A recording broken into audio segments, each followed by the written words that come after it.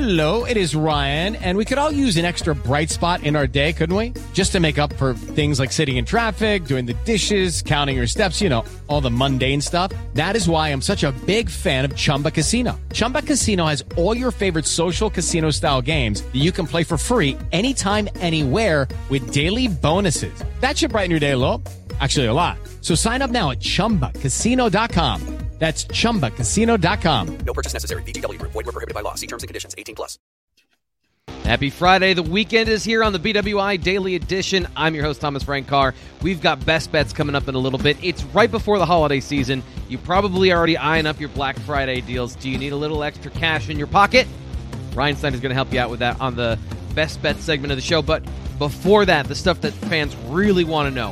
What is the latest with Daniel Harris? He is a 4-star corner in the class of 2023. A huge get that Penn State might be able to land. Might be. We'll give you the twists and turns on the BWI Daily Edition.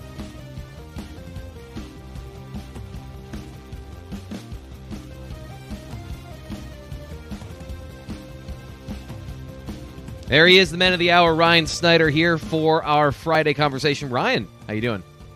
Doing well, man. I am headed back on the road tonight, so looking forward to that. Heading to D.C. to watch Tony Rojas tonight. I've been meaning to see him for a while now, so excited to hit the road after we're done doing this. And I wanted to go to that Lake Braddock game really badly earlier in this year, but it was the same weekend, I believe, as Ohio State or the Whiteout. But either way, it was one of those. I knew it was going to be a crazy busy weekend, so it was hard to go to D.C., get to State College, and then do everything you have to do after those games. So I'm excited that there is a rematch between Fairfax and Lake Braddock, because that was a game I had circled, and it works a lot easier on the calendar this week.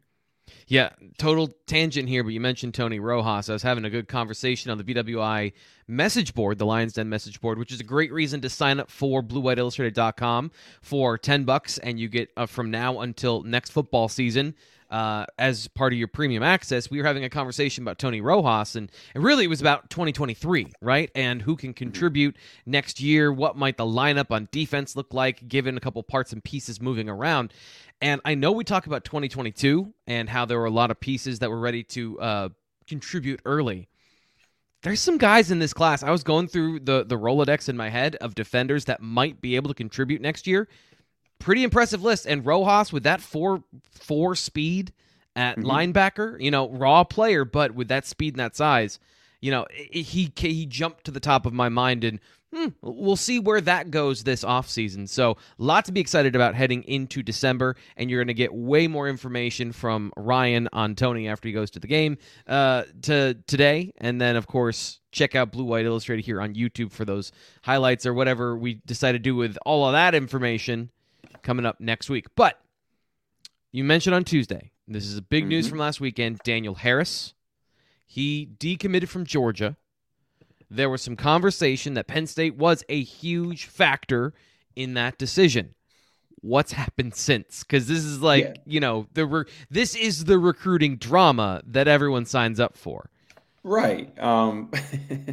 It's other than my kids, what makes me pull my hair out at night sometimes. But so here's what I have a pick in for Daniel Harris, and there's no reason for me to change it. But I will note that our colleague Chad Simmons is probably talking to Harris as much or more than anyone. And Simmons earlier this week kind of backed off the Penn State talk a little bit, and was kind of mentioning that he thinks that this may still be Georgia's to lose. And I haven't spoke with Chad yet about it. He's traveling up to actually DC area tonight to watch IMG St. Francis. I wasn't able to catch up with him before we did this. But the one thing I know, or the one thing I understand at least about why he decommitted, a big part of it was just the amount of talent there, and he wants to get on the field, and he feels that he can get on the field quicker at Penn State, which is interesting to me.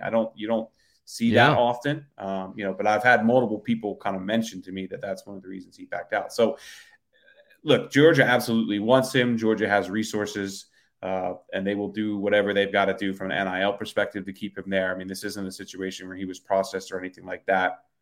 I still feel confident with Penn State, or why I wouldn't change my pick back to Georgia or anything like that, is that I know he's discussed dates with the staff for potential commitments and things like that. I mean, there was talk earlier in the week that it could be this week.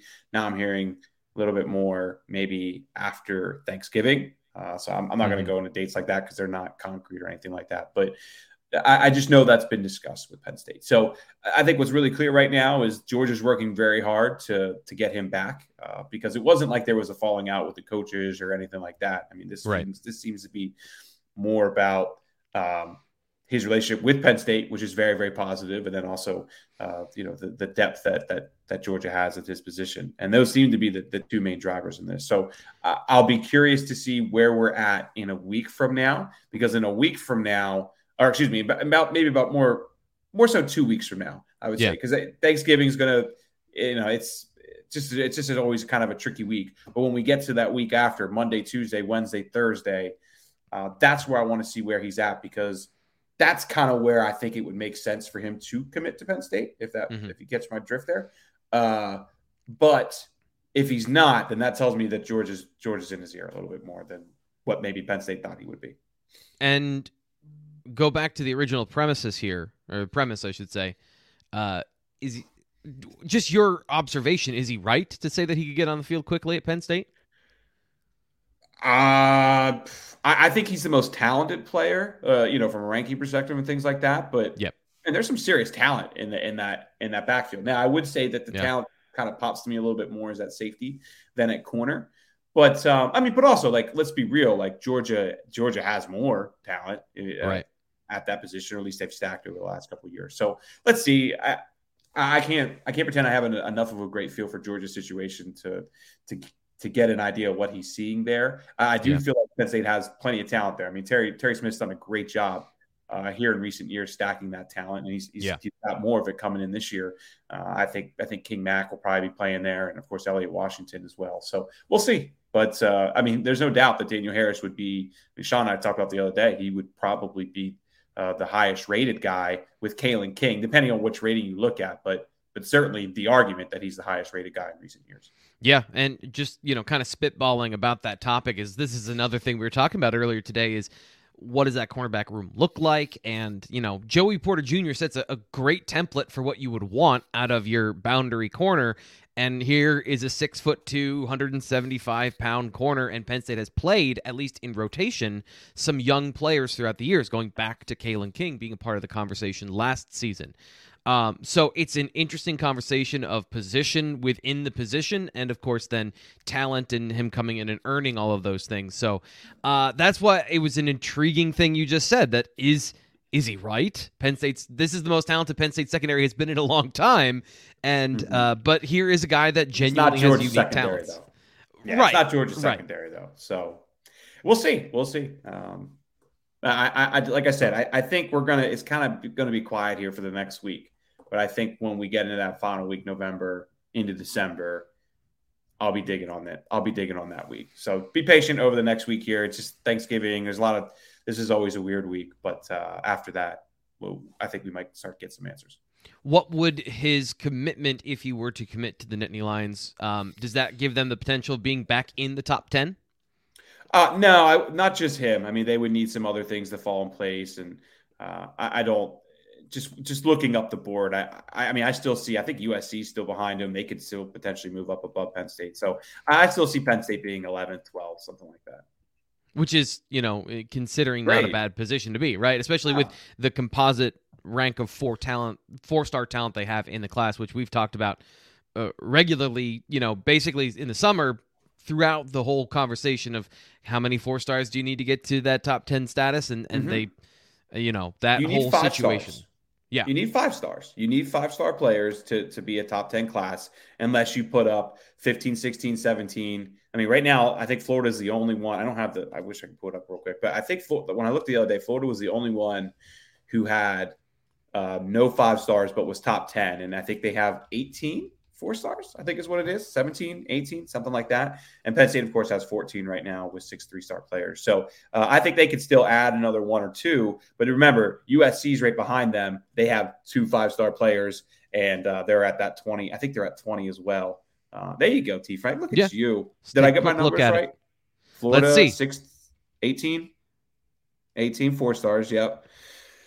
And then, like I said, you got USC there with 2 5-stars and one, or excuse me, 9 4-stars, excuse me. And, they still have room to add as well. And then you have Tennessee too. Tennessee's, they got all that collective money. You got A&M. I mean, think about A&M. I mean, obviously they only have 11 commits here. Right. So I still see Penn State falling outside of the top 10, but if they could finish 12th, and you look at just the depth of that 4-star talent, and obviously you compare it, you look at last year's class, and especially not just last year's class, but all the playmakers that are making impacts. Of course, everybody knows Nick and Katron, but think about Denai and Zane and KJ Winston's out there. We're seeing Cam Miller get on the field. I mean, boy, there is some serious talent. This is a great class to come back with. And then, oh, by the way, the 2024 class, as I wrote about earlier this year, the region is on pace to be the best we've seen under James Franklin when it comes to 4-star talent. So there is a lot to be excited about from that perspective. They got to finish this class. I think they will. I mean, Dakari's the only one really taking visits anywhere, and that still seems to be okay for Penn State. So they should have too many issues with this class, and then they can really get 2024 rolling. So 2 questions here, stemming off what you just said. I don't know if I've asked you this one yet. I've been thinking about it for a while now, but who's the freshman that surprised you that got on the field this year that you weren't expecting? Have we talked about this on air yet? No. I mean, Drew Shelton maybe, just because he's an offensive lineman. I mean, I expected KJ Winston to play. I've been so high on KJ Winston for the longest time. I mean, I don't know if you remember when we started. He was the one I was writing about, of like, hey, this guy needs to be a 4-star and all that stuff. And that, I don't want to take the credit for that. That's more sources that I talked to saying like, what is wrong with you guys? This is a 4-star player. But I mean, I think I'd go with Drew Shelton. I've always thought Drew had a high ceiling. I didn't think he could get on the field right away. But I would also say that, and then obviously this is because of injury, but when I did see him at the late 7-on-7, so it was like late June. And then I saw him again actually in July too at a different camp. Boy, he looked physically really impressive. I mean, you were there, T. Frank. You saw him too. Yeah. So I'd probably have to go with Drew because, I mean, think about it. We were, look at what we were hearing about Zane Durant. Denai was always going to get out there. You knew Nick and Katron would get out there. Actually, I guess maybe another guy too with Amari Evans. Evans getting on the field. Yeah. That's a good pick. So that was the one I was going to bring up just because he played quarterback. Like how he made the transition, especially from spring where I saw a lot of raw route running to being a part of the conversation in camp and then being on the field for all of these games. Like I don't think he's had the impact necessarily to say like that it was like a home run necessarily of him playing this year, but the fact that he's been out there and has been participating, that's a home run. That he was the guy that came out of that group to be the one that they trusted enough to be on the football field. Right, for sure. So it's looks very positive moving forward. We got to finish this class up and they got to get 2024 rolling. I'll be honest, I am a little surprised that they still have just one commit in 2024. That was one thing that you would have told me that back in August. I probably would have been against that. So, but they'll go on their run in January and February, and they'll give me a reason to keep working every weekend in February or January and then in March. So yeah, our significant others not going to love that part. I can already hear it.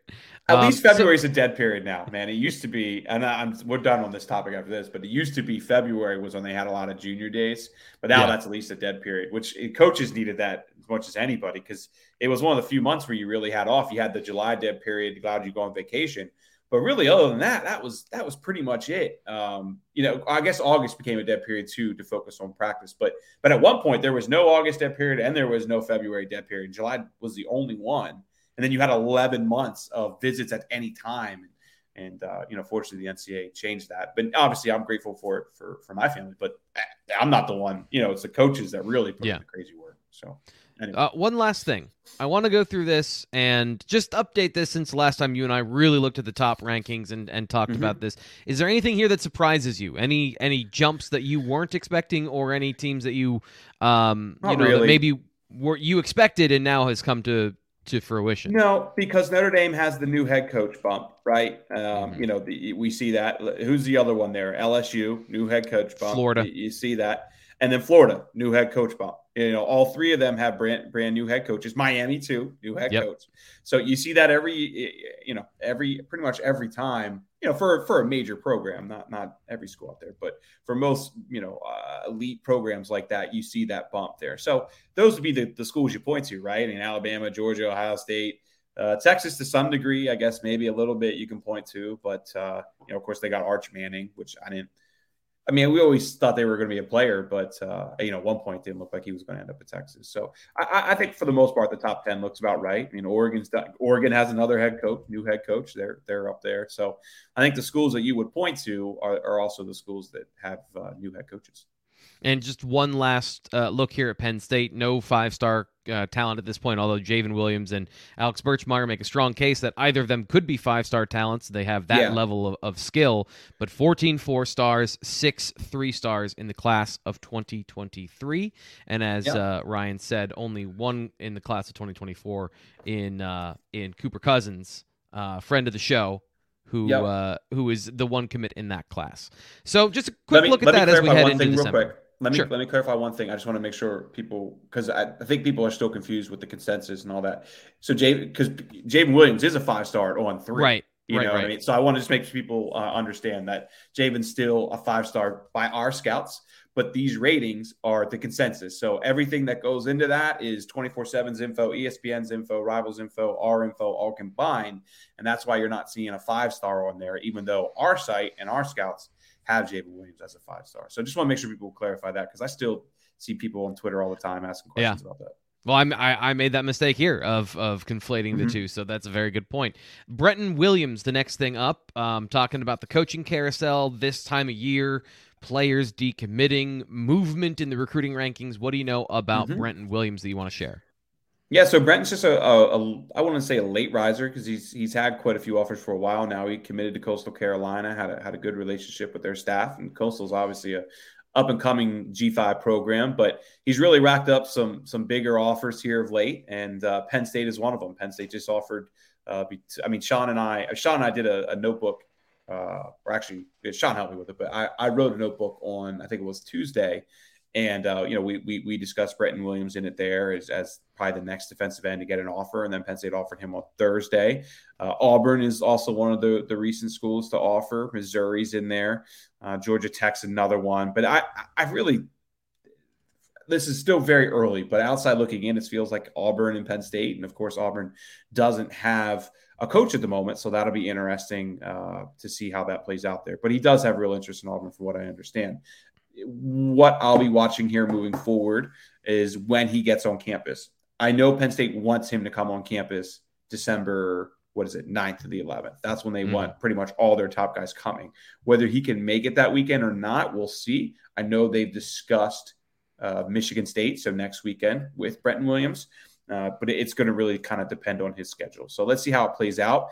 Of course, I did kind of skip over the generics here. I should recap. He's a 6'4", 245-pound, 3-star defensive lineman from Opelika, Alabama. Opelika. I have no idea how to pronounce that.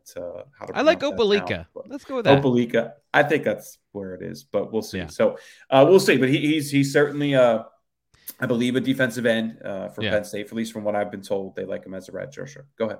Step into the world of power, loyalty, and luck. I'm going to make him an offer he can't refuse. With family, cannolis, and spins mean everything. Now, you want to get mixed up in the family business. Introducing The Godfather at ChumbaCasino.com. Test your luck in the shadowy world of The Godfather slot. Someday, I will call upon you to do a service for me. Play The Godfather, now at ChumbaCasino.com. Welcome to the family. No purchase necessary. VGW Group. Void where prohibited by law. 18+. Terms and conditions apply. Any testing numbers, anything you have to share on that end? Because, on film looks incredibly impressive, and the length is obvious, the size is obvious, but then it always comes down to, the testing numbers and all the other things that can tell you kind of the story behind the story in recruiting, where you don't know who they're playing against. Yeah, I've got nothing. I don't believe he's done any Under Armour camps. Definitely has never camped at Penn State, anything like that. He's just been a guy who really kind of started emerging on PSU's board, I'd say early October. They really started scouting him pretty hard after a good September, and he's just kind of progressed ever since. So I know that there is a a wide swath of people in the Lash building that like him. And that's not always the case. I think people always think that like it's a whole group decision. That's not. There's definitely people in Lash that are high-owned guys that others aren't. But everybody I've talked to has been speaking very highly of Breton throughout the last week. That's why we put him in our notebook. And here he is getting the offer. So let's see when he gets on campus. They're shooting for December 9th to 11th. I don't know if that's going to work with his schedule, though. So I do know Michigan State has been discussed. So he may be here next weekend. We'll find out here in a couple of days, really. By Tuesday, Wednesday, we should know. Yeah. So a couple things that stick out to me here. 3-star in the on-3 consensus, 67th overall defensive lineman, 24th in Alabama. And then in the consensus ranking, he's the 1,126th player. So this is an unknown player. Like, that's what this tells me. When you look at the film and see the height, weight, speed that clearly presents itself, but then you look at over here, bit of an unknown. One thing that I just want to point out, it's just something to note, not necessarily something that I'm making a decisive comment on. All of those plays that we just saw, none of them they were all unblocked. So that was the most up-to-date, most recent, I think, mid-season highlight reel. Without digging into the tape further, just know that, that to me is a huge part of the conversation, because you can get a sense of the athleticism and all those things, which is the basis of this. But when we talk about, the things that I like to dig into, translatability, learning curve, all that stuff, I have absolutely no idea based on the minute and a half, because there was not a lot to discern from that. I was going to say, that's why schools like Penn State pay like thousands and thousands of dollars so they can access the huddle. Because so big time schools, there's this upper package for huddle where you get complete game film, right? So everything that school puts on huddle for their players to review, Penn State gets kind of that access as well. So it's tens and tens of thousands of dollars. I don't think any of the four major sites have it. We still kind of go off of there's, don't get me wrong, you get a lot of full games on YouTube and that's FHS network.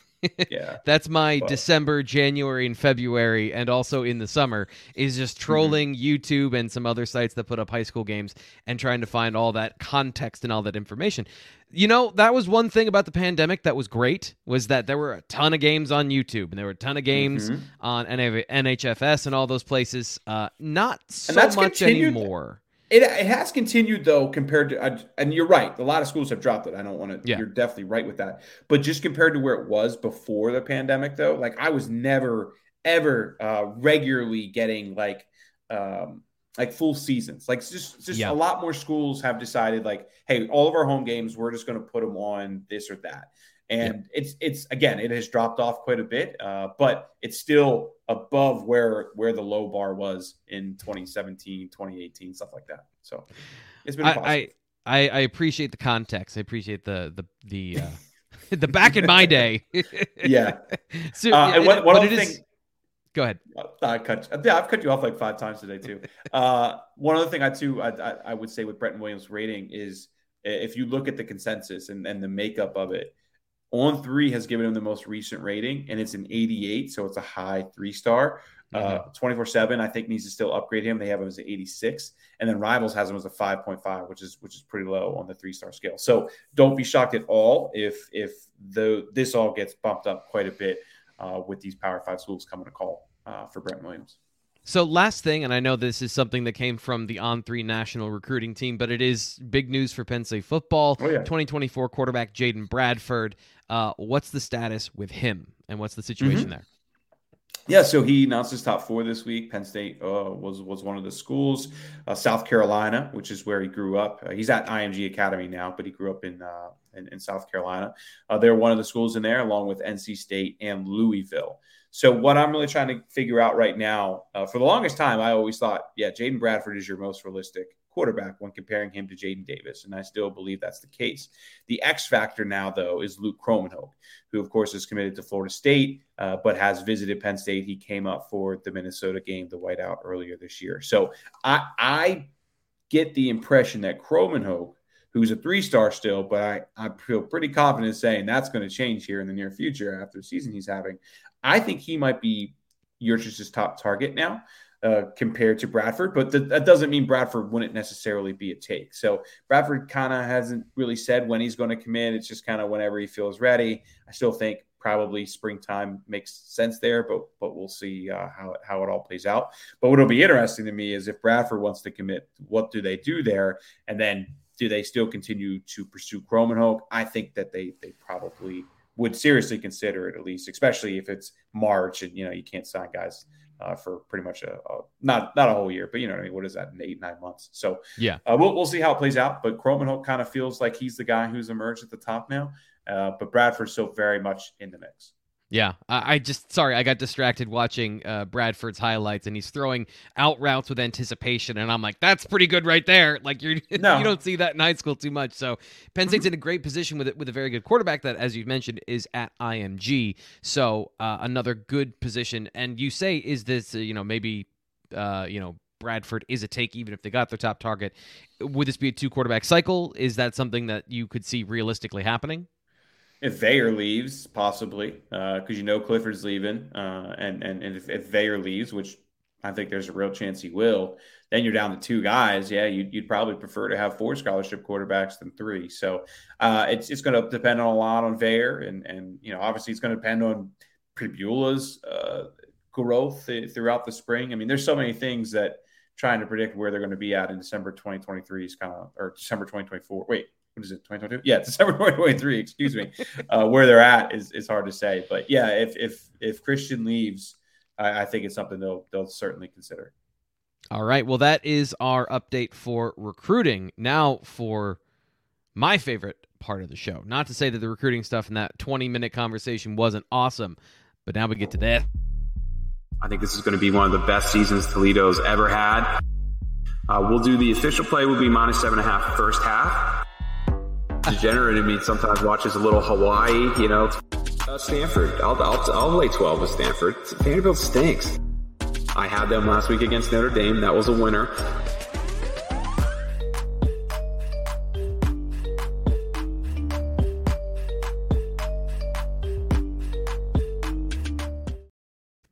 I very much want to make that I want to make that song my ringtone. That gets me so hyped for this segment. It is catchy.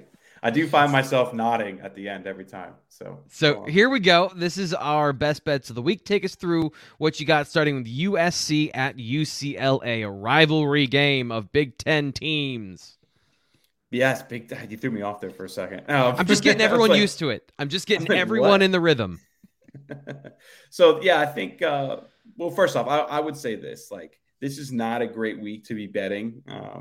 I picked 4 games here. I'm really not incredibly confident on any of them. It's just not a good week. This is the week where a lot of cupcakes are scheduled. Everybody's kind of looking ahead next week to rivalry week. It just isn't one of the best weeks to bet. So I'm getting that out there now to start. With that said, I do like UCLA a lot in this one. I'll take them getting +2.5. I've been high on UCLA all year. I've been against USC all year. I'm not going to change that now. Now, yes, UCLA did get upset last week by Arizona. I think they were looking ahead to this game quite a bit in that one. What really, from an X and O standpoint, stands out to me, though, is Dorian Thompson-Robinson, Zach Charbonnet.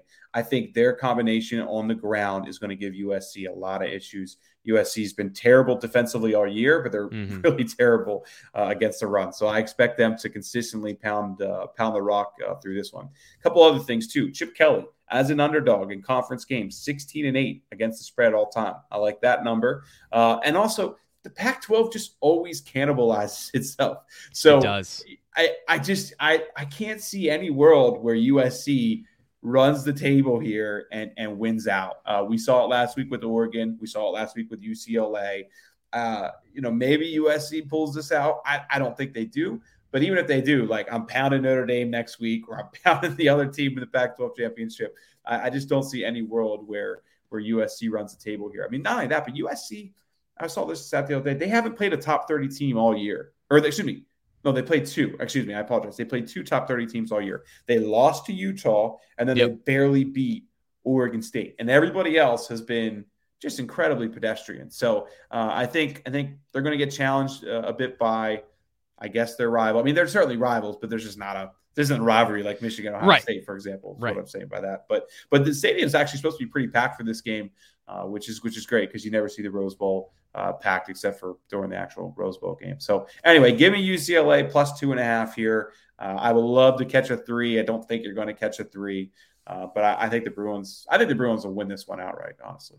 Yeah, we were talking earlier this week, and I just threw out there, is the Pac-12 going to be able to get 2 teams into the playoffs? And it was like, you missed the end of the Oregon game where they lost to Washington. Right. That's right. I forgot about that. I meant to wake up and check that, and I was like, Oregon probably won. And I went about my life, which is from Saturday night until that meeting on Monday is 100% film study. Like, I am in the dungeon watching the film, and I came up, I'm like, Oregon lost? Yeah. Whoa.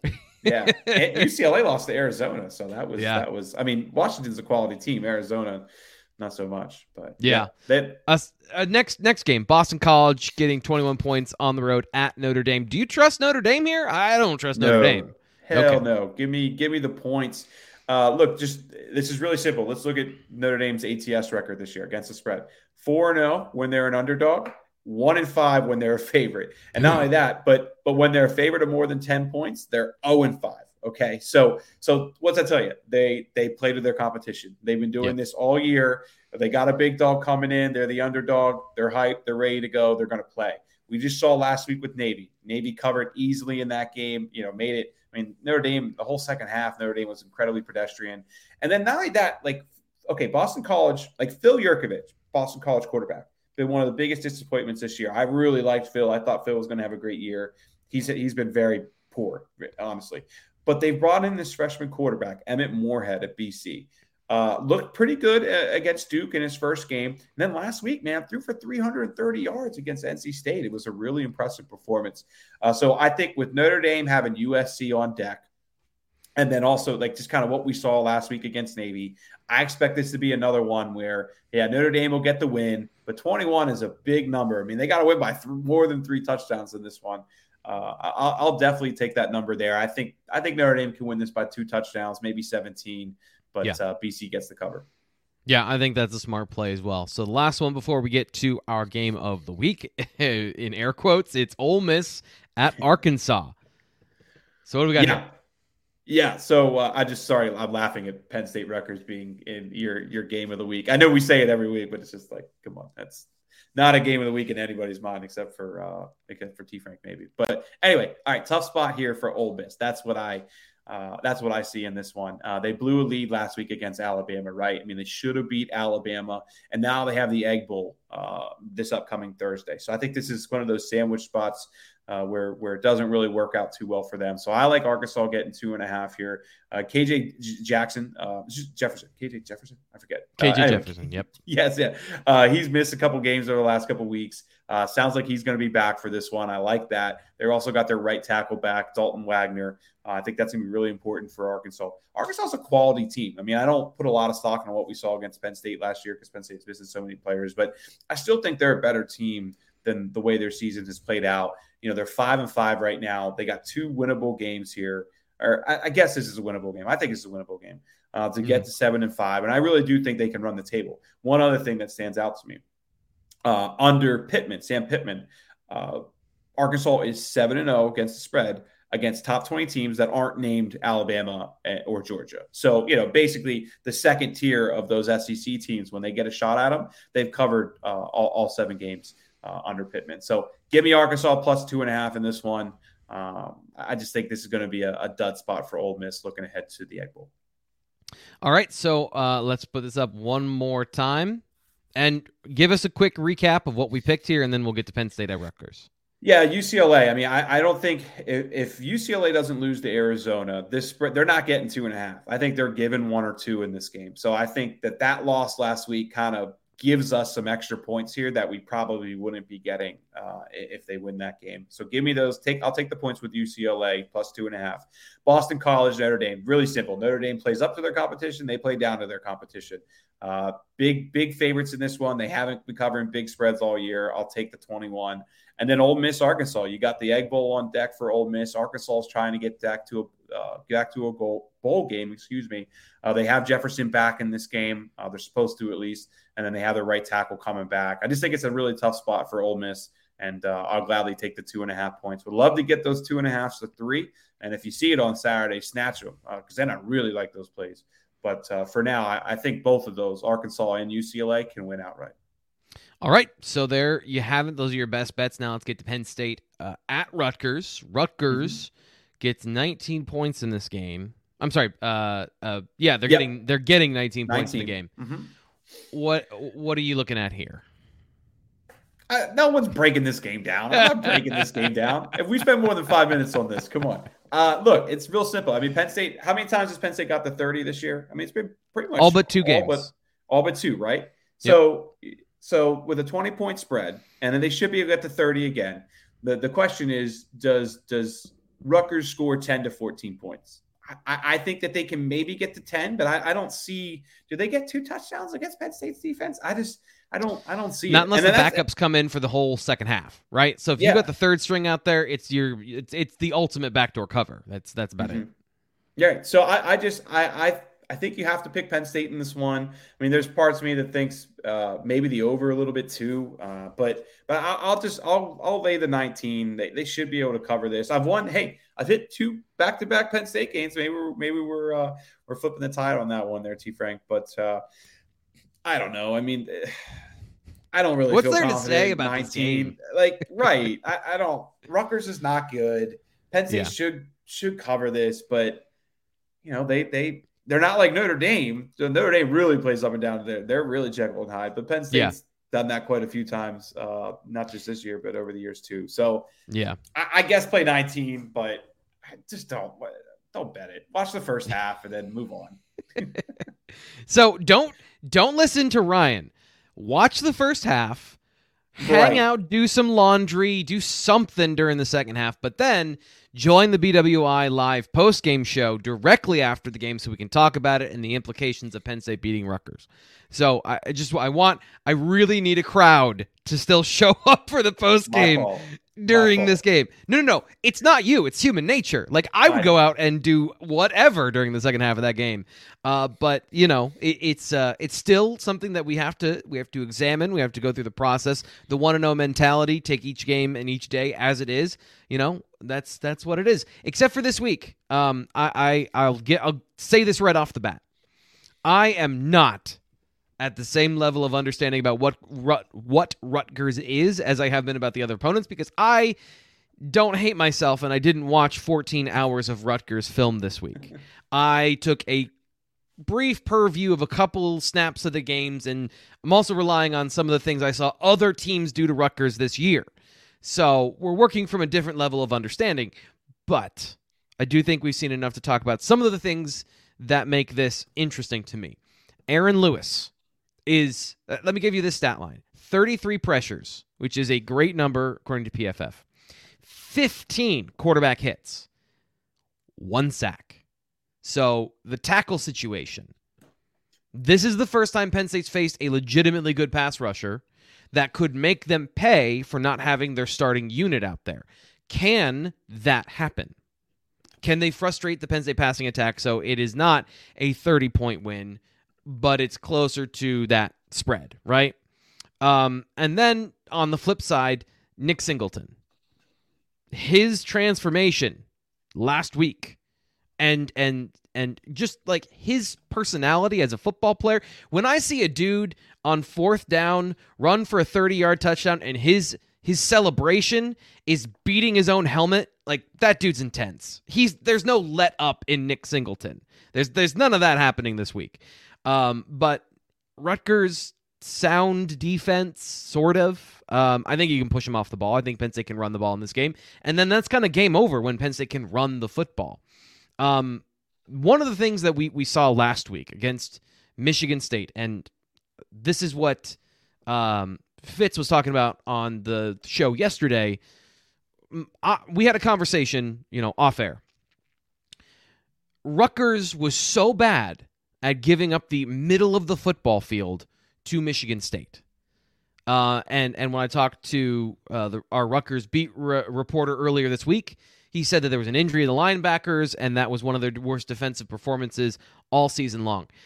Are they going to allow that to happen 2 weeks in a row? Is Greg Schiano going to allow that to happen 2 weeks in a row, especially considering, I think now 2 weeks in a row, the game script has been the same against Penn State now.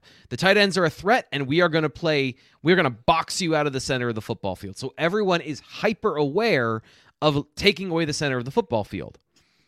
Is that going to happen? And I have a hard time when I see at least good defensive coaches and then, okay, so you're going to do that 2 weeks in a row. You're going to allow that to happen 2 weeks in a row. They may give up 400 yards, but part of my brain says they're not giving up any of those yards in the middle of the football field.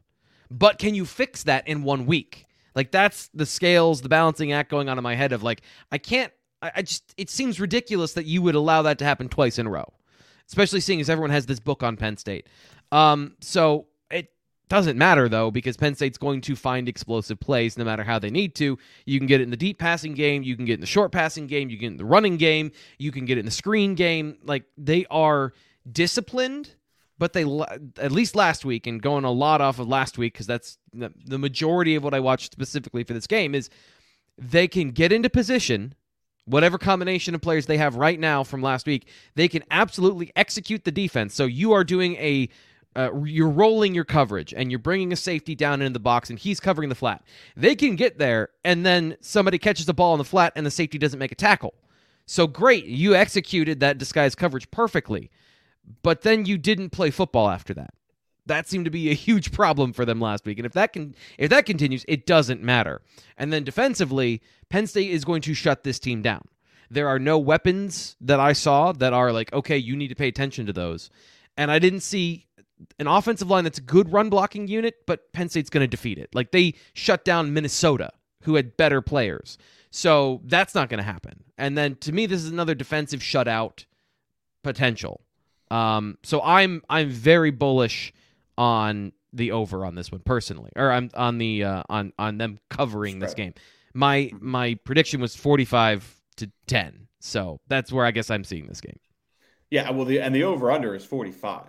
So like that's why I was like, I kind of like the over, but when we've also seen these games over the years where Penn State puts up 28 and they kind of just cake. It's even kind of like last week against Maryland, right? I had the under last week, and they just kind of the whole second half was. Man, I cannot have them put up 28 points again. I can't have Drew Aller not play, and I can't have that conversation with people again. I just don't want to do it. So they need to put up 35 in the first half so that it just makes everyone's life easier. Please. Anything else? No, I mean, I would just say when I look at like some advanced power ratings and things like that, I mean, Rutgers' offense comes in ranked 125 in the country against Penn State's top 20 power rated defense. So I mean that's going to be massive, and really it's just Rutgers' passing game that's been incredibly poor. They've been able to run the ball a little bit, but I think you wrote it actually in your preview this week. So did Hemby, against Maryland, and then look what happened last week. So Penn State should be able to cover this number, but it's I've seen weirder things, for them not to cover. But in my eyes, I don't see Penn State gets to 35. I don't see how Maryland gets to 15. So. Yeah. That'll do it for the BWI Daily Edition. I'm your host, Thomas Frank Carr. We'll be back tomorrow. Sean Fitz is joining the postgame show. He made the editorial decision and the executive decision to not go to Rutgers, which anytime you can avoid going to New Jersey is a brilliant strategy. So he's going to be joining us on the postgame show, and we'll be bringing you live analysis and impact of what happens in Piscataway. Join us. Please come to the show. Please don't just go do yard work. It'll be dark anyway. Just hang out on the internet for a little while longer.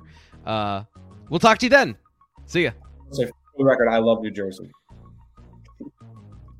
Hey guys, it is Ryan. I'm not sure if you know this about me, but I'm a bit of a fun fanatic when I can. I like to work, but I like fun too. It's a thing. And now the truth is out there. I can tell you about my favorite place to have fun. Chumba Casino. They have hundreds of social casino style games to choose from with new games released each week. You can play for free anytime, anywhere. And each day brings a new chance to collect daily bonuses. So join me in the fun. Sign up now at ChumbaCasino.com. No purchase necessary. VGW Group. Void where prohibited by law. See terms and conditions. 18+.